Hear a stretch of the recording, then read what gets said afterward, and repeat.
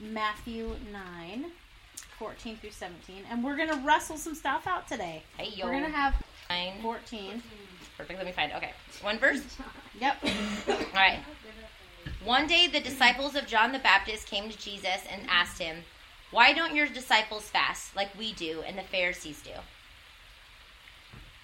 And Jesus said to them, "Can the wedding guests mourn as long as the bridegroom is with them? The days will come when the bridegroom is taken away from them, and then they will fast. No one sews a patch of unstrung cloth to an old garment, for the patch will pull away from the garment, making the tear worse. Neither is new wine put into old wineskins. If it is, the skins burst, and the wine is spilled, and the skins are destroyed. But new wine is put into fresh wineskins, and so both your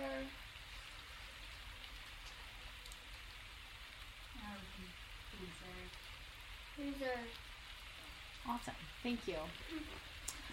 So I love it. I love every time I get to talk, we're talking about parables. It's funny, I was talking with one of my friends, and I was talking about how I was preaching on a parable, and she's like, "Isn't it funny how God talks to you in pictures, and then He would give you an opportunity to talk about parables?" So it's like, that's really true.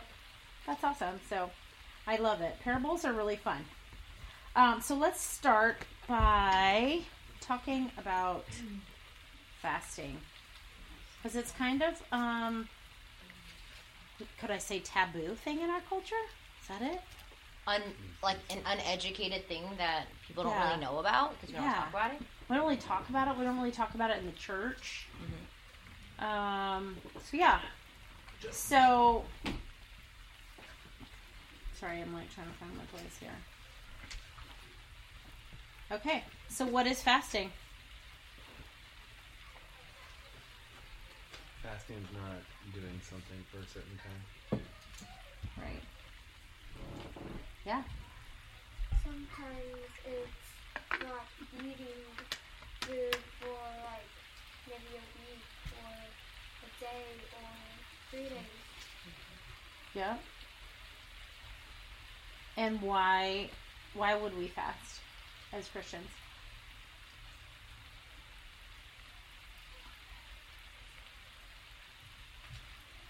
We would fast to just help to align our spirit with God. Mm-hmm. Yeah. Prayer and fasting are they go together. You really wouldn't fast without praying unless you were not doing it. Unless you're just doing it for like health reasons or something, right? In the Christian belief, prayer and fasting, you can't pull them apart. They're together. So, we use prayer and fasting as a way to focus on God. We get rid of something that would take up time and spend that time with God, or the hunger will remind us to pray, or the hunger will remind us that we need God. So the feeling of the thing missing leads us back to God too. And there's a couple different kinds of fasting. There's regular fasting, which is like no food for a set time. And there's total fasting, and Jesus did that like his 40 days in the wilderness. He drank water, he just didn't eat food, right? And then there's total fasting, and that's not drinking anything or eating anything. And when Esther was going to go to the king, she did that for 3 days. And then she went to speak to him and was like, "If I die, I die," kind of deal. And then there's a partial fast, which Daniel did. He would have no choice food. He would only have like fruits and vegetables, I think. Nuts. Yeah. So there's those kinds of things. And then there's specific fasting, like we could fast from social media, or we could fast for like Lent kind of deal. Sugar, maybe we're going to do a sugar fast. Or there's in 1 Corinthians, Paul talks about a sexual fast, like you would be apart from your significant other or your husband or wife, and then you would come back together. So it's just a time to focus. Can I Yeah, add more to that one? absolutely. Is that the fast that Paul is talking about in that context is this idea that when you are married, your body is not of your own. So the separation, the sexual separation and the fasting or abstaining of that with your spouse, there is a established like timeline that you are separating to fast and to pray, but that you would return back together again in the context that you become one.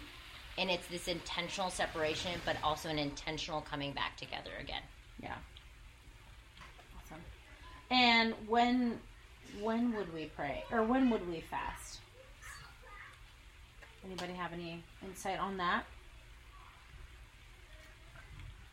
When we're, like, if we have some sort of decision to make and we're trying to focus solely on hearing from God. Yeah. That's good. Or direction.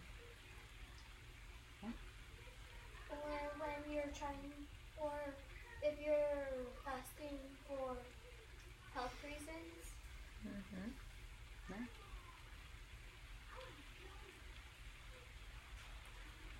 I think I've experienced fasting when, as I was at a church when I first became a Christian, where the lead pastor had cancer, and they asked the entire church to fast and do a Daniel fast and give that time to pray for a miraculous healing in our lead pastor. And I think that was my first real experience fasting. But what was jarring was that he still passed away. And as a newer Christian, I had to wrestle with that because I really struggled with this idea that, wait a second, thousands of us fasted and we prayed and we believed, and he still died. So even in the midst of that, the reconciling of that fasting isn't this like miraculous, it isn't like this magical answer. No. But it is the discipline of doing it and the power of doing it in a church gathering. Yeah. I think if you chose to fast as like somehow you're gonna sway God, then you're doing it for the very wrong reason. You would fast because you would be led by the Spirit to fast, right? So there's a few different things. So the direction, like Jenna said, or if you haven't received an answer, like you've been praying for something for a while. And we can also fast and pray for deliverance from bondage. So, you know how Paul says, I do the things I don't want to do. You know, it's a sin he's just trapped in. And we all have those things, right? So that's another time when we would pray and fast. And then you could also do it on the behalf of another, right? You could pray for the oppression of someone else, or the like spiritual burden of someone else. So On gave me this really great question. She's like, why did John's disciples ask Jesus about fasting? And I was like, I had to think about that one for a while. Didn't seem, oh yeah, like super easy.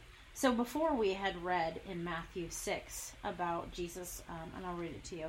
Jesus was preaching about fasting in the Beatitude, and he says, "When you fast, do not look somber as the hypocrites do, for they disfigure their face to show men they are fasting. I tell you the truth, they have received their reward in full. But when you fast, put oil on your head and wash your face, so that it will not be obvious to men that you are fasting, but only to your Father, who is unseen, and your Father, who sees what is done in secret, will reward you." So, and then in this section of the Beatitude, it's he's talking about 3 different religious practices that everyone would have done. So, almsgiving, giving to the needy, prayer, and fasting. And so, if this is what Jesus is teaching all the people about fasting, he's obviously taught this to his disciples. And prayer and almsgiving are kind of something you see, right? You would see someone praying, and you would see someone, for the most part, giving alms. But if they were taught fast like this, you would not see them fast. Does that make sense?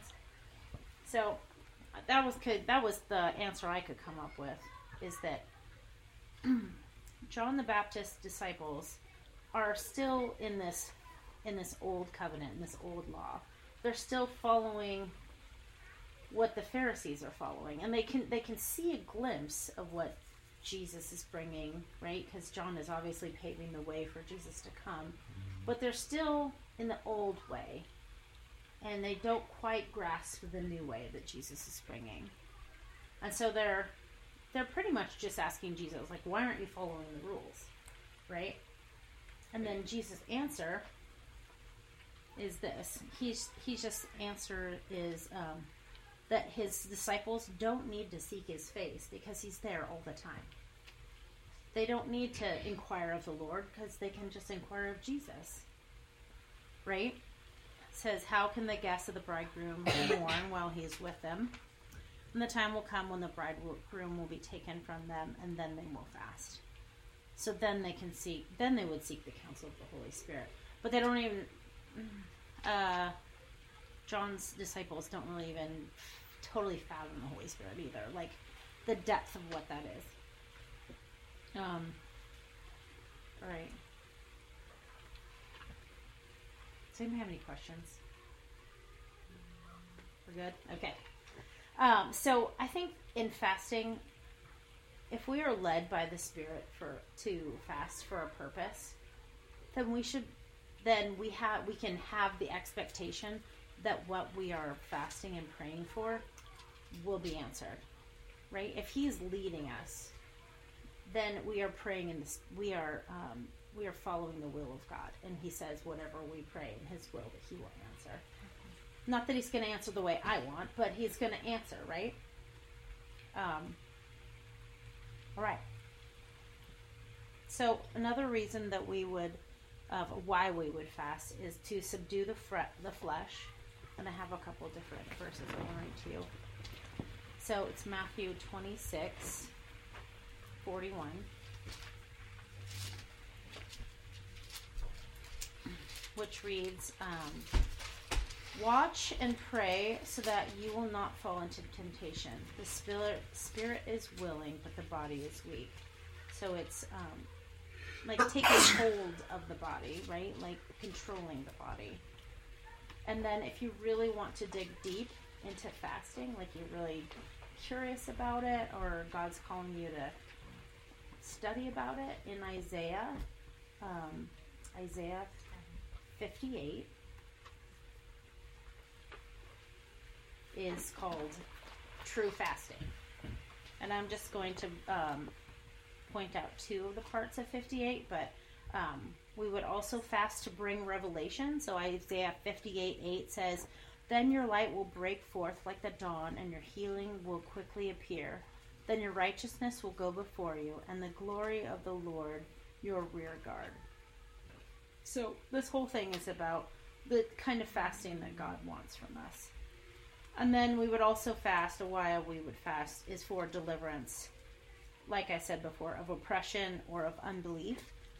And that is 58:6, and it says, is not this the kind of fasting I have chosen, to loose the chains of injustice and untie the cords of the yoke, to set the oppressed free and break every yoke? So, okay. Yeah. If I could say the big idea about fasting is being led by the Lord, and we're just seeking His face, we're seeking His voice in our life and in the decisions and things that we're doing. And then God, then Jesus goes on and He gives the parable. And the parable, like, I don't know about you guys, but doesn't the parable kind of like not make sense at first? Like you're like, okay, let's. Like, cool. Yeah, it's awesome. What's that mean? Cool. I don't sew. Cool. So how's that have to do with the fasting and Talk to me about bridegrooms and stuff? I get the old garment patch. Like when you read it, you're like, okay, yeah. I get that. But like, I guess I get the second one. But they're both like, these seem so unrelated to me. Totally, and they don't seem super clear. Like you're like, how does the first two? I get the bridegroom thing, like right. how that relates, but I'm like, I gotta use my brain too much for these other ones. Yeah, these parables. This one's a tricky parable. It's kind of a meaty one. So let's talk about parables for a second. So we're on to what, why, and when on parables. Who wants to tell us what a parable is?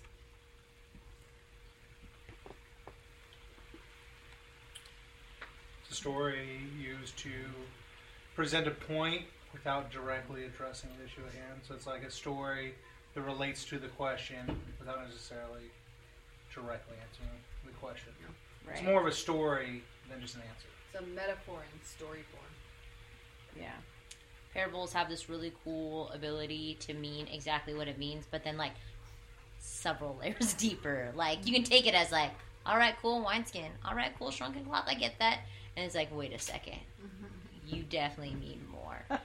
This onion is deep. This onion has so many layers.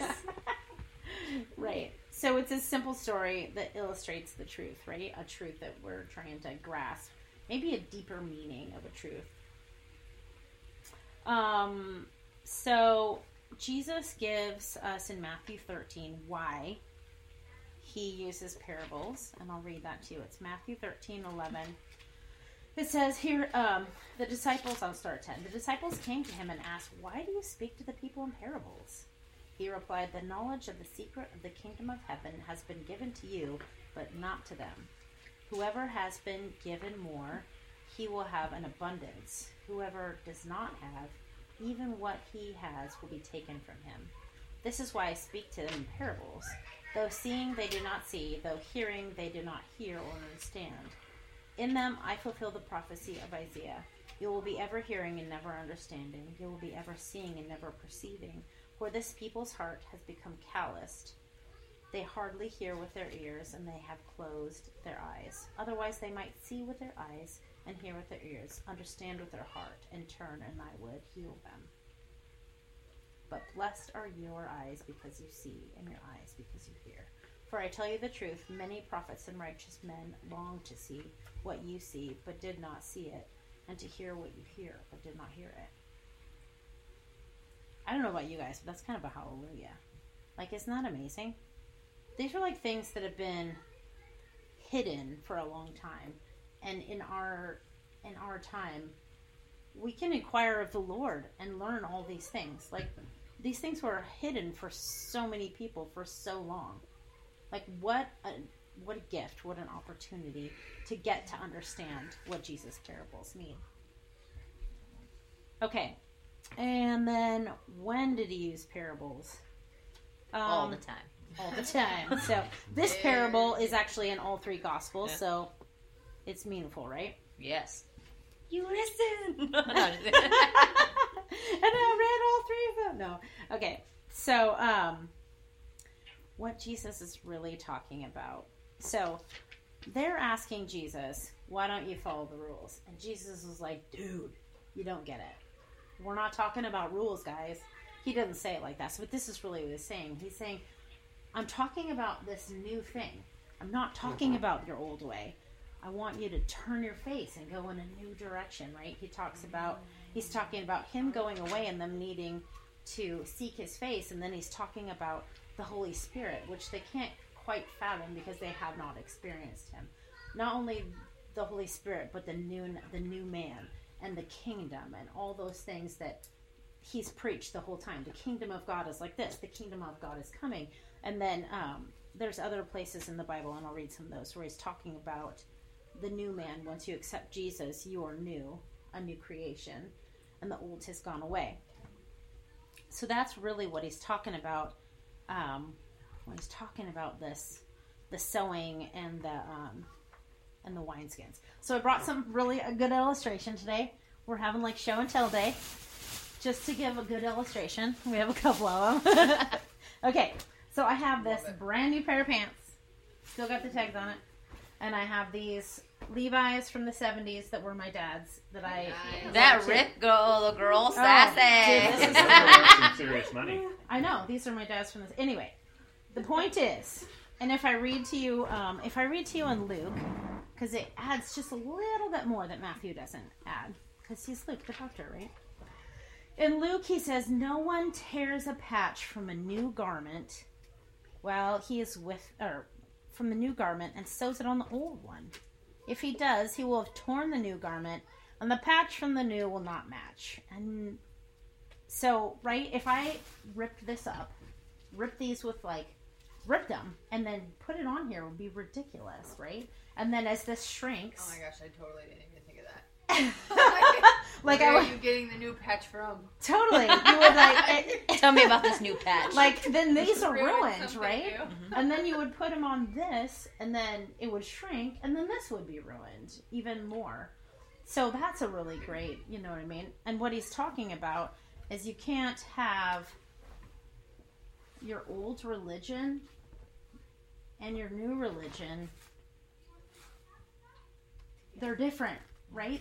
You can't take pieces back and forth and try to make them one. It's not like that. And he's also speaking. Those are cool paints. Thanks for You pay a lot of money. And I actually got these ones at Second Chance for $0.25. Had to throw that in there. And they fit awesome. So anyway.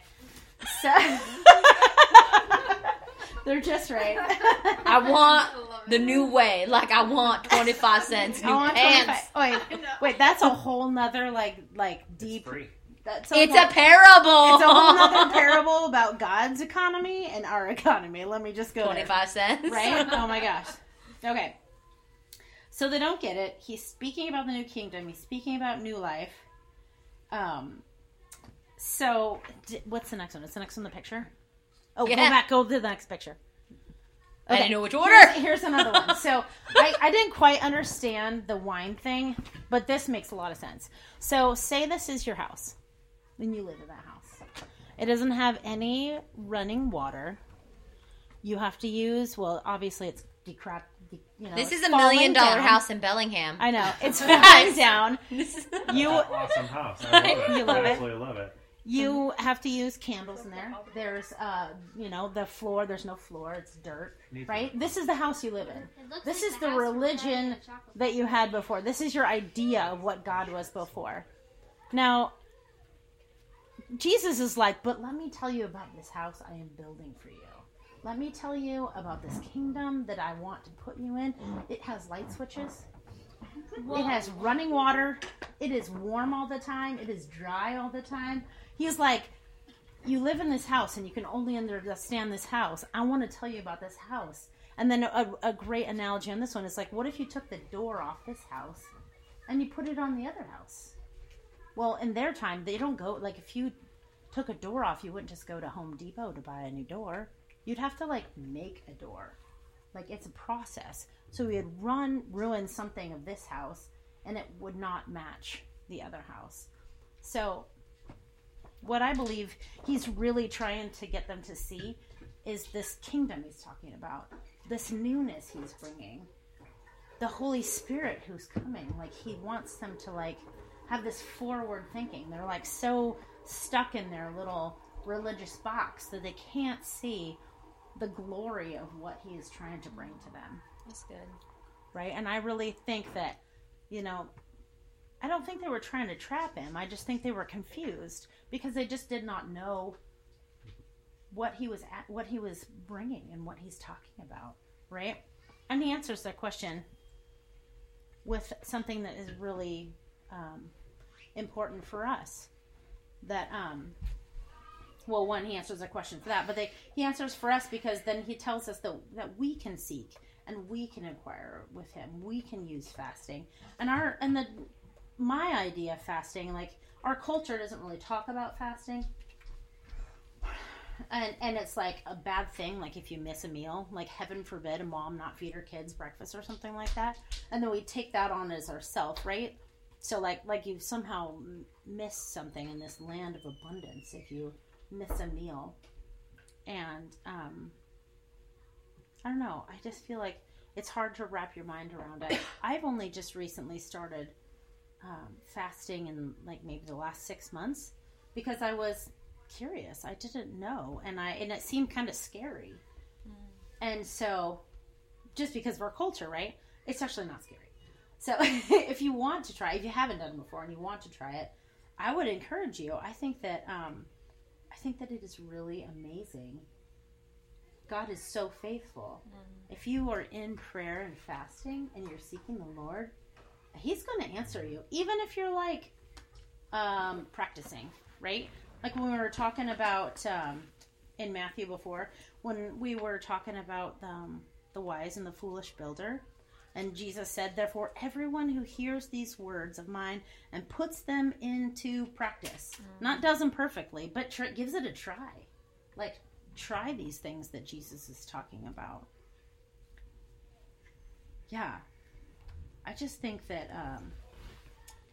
if there's one thing that I could speak into each of you, is like, He really wants to talk to you. He really wants to talk to you. If you don't hear Jesus, ask Him. He really wants to talk to you, and He has some amazing things to say to each and every one of us. Okay, so I'm going to talk about the new man and the new kingdom just a little bit. So the newness of being led by the Spirit. So I'm going to read Romans 7:6.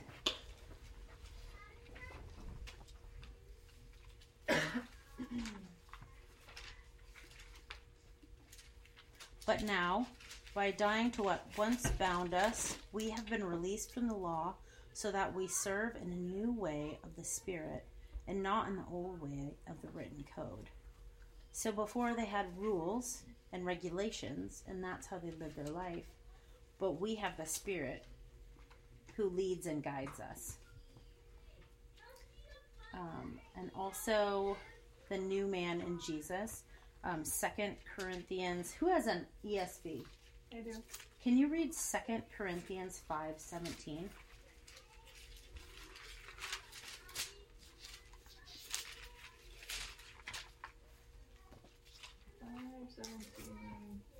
Therefore, if anyone is in Christ, he is a new creation. The old has passed away. Behold, the new has come. Yeah. So to take hold of this newness that he's talking about, we have to believe that we're new. We have to believe that being in Jesus, we are made new. And then we can receive that newness and grow in that newness and pursue that being conformed to the likeness of Jesus. Okay, and then the next one I'm going to read is Ephesians 4:22. You were taught with regard to your former way of life to put off your old self, which is being corrupted by its deceitful desires, to be made new in the attitude of your mind, and to put on the new self, created to be like God in true righteousness and holiness. So this whole Ephesians is living as children of the light, is living in this newness. We were all, before we came to know Jesus, we're living in darkness, and just it's a call to continue to live in the light, to believe that you live in the light, to pursue living in the light. And then there's a few more. I'm going to read Galatians 6:15. If I can find it. Maybe I needed my I'll read Colossians 3:10 because I can't find Galatians. Okay, you find it. 6:15. 6:15 is 14. Where's 15? I think it'd be right after. There we go. Neither circumcision nor uncircumcision means anything. What counts is the new creation. May I keep going? No, that's right. So the new creation. So in that part, he's talking about like people aren't. There's not above and below. There's not this hierarchy of like you're part of God's family and you're not, or you're a slave and you're not, or you're a man and you're a woman. There's this flat playing field as a new creation that wasn't known before, wasn't realized, and still I think we wrestle with this like hierarchy of people, right? especially our culture, all cultures have this hierarchy of people, but in God's kingdom, in God's culture, there is no hierarchy of people. The new creation, we are all the same. Brothers and sisters. Right. And then this newness that he's talking about in the parables is also the kingdom of God. So I'm going to read you a couple pieces from Luke. So Luke 17:20.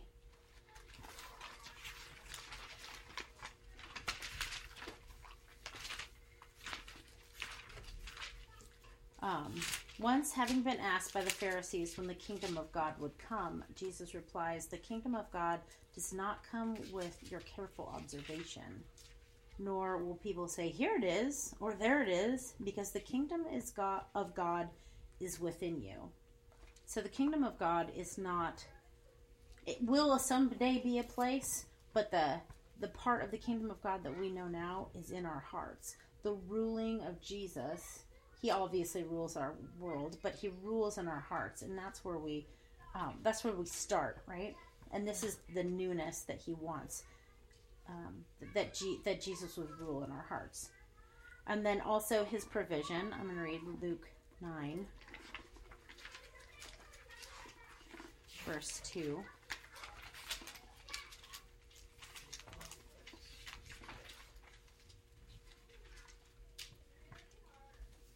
And he sent them out to preach the kingdom of God and to heal the sick.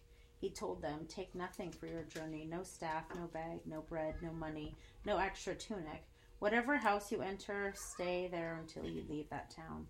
If people do not welcome you, shake off the dust of your feet when you leave their town as a testimony against them." I guess that part didn't matter, but but he provides for them, right? If he calls you to do something, even though it might sound completely crazy, he's always going to provide. Like, he's always inviting us to do things to learn to trust him. He's always making us take a step off the map a little bit, you know? Will you follow me here where you can't see where you're going? Will you follow me there where you can't see where you're going? And then one part that we already have studied before is Matthew 6:33.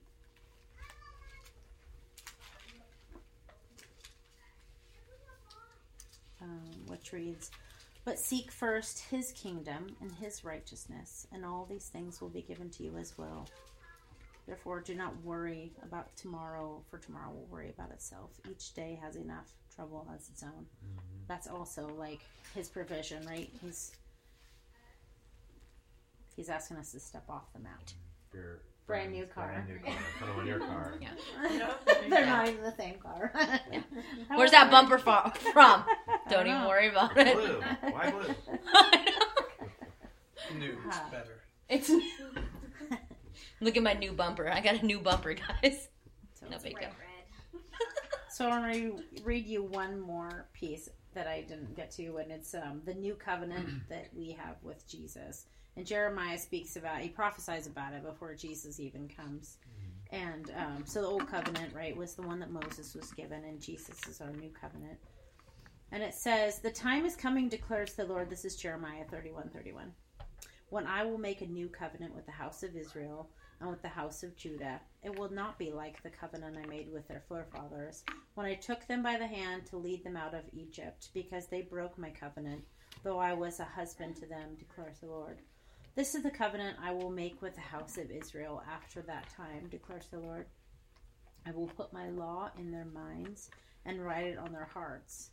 I will be their God, and they will be my people. No longer will a man teach his neighbor, or a man his brother, say, 'Know the Lord,' because they will all know me, from the least to them to the greatest, declares the Lord. For I will forgive their wickedness, and I will remember their sins no more. This is what the Lord said. He who appoints the sun to shine by day, who decrees the moon and stars to shine by night, who stirs up the seas so that the waves roar, the Lord Almighty is his name. Only if these decrees vanish from my sight, declares the Lord, will the descendants of Israel ever cease to be a nation before me. So he's talking about the lordship and authority of Jesus. Anyway, yeah. That's it. That's our new covenant. That's what we have. His word on our heart. We have His word inside of us, indwelling. We have the Holy Spirit. And I've been a Christian for a long time, and I did not really understand the Holy Spirit for a long time.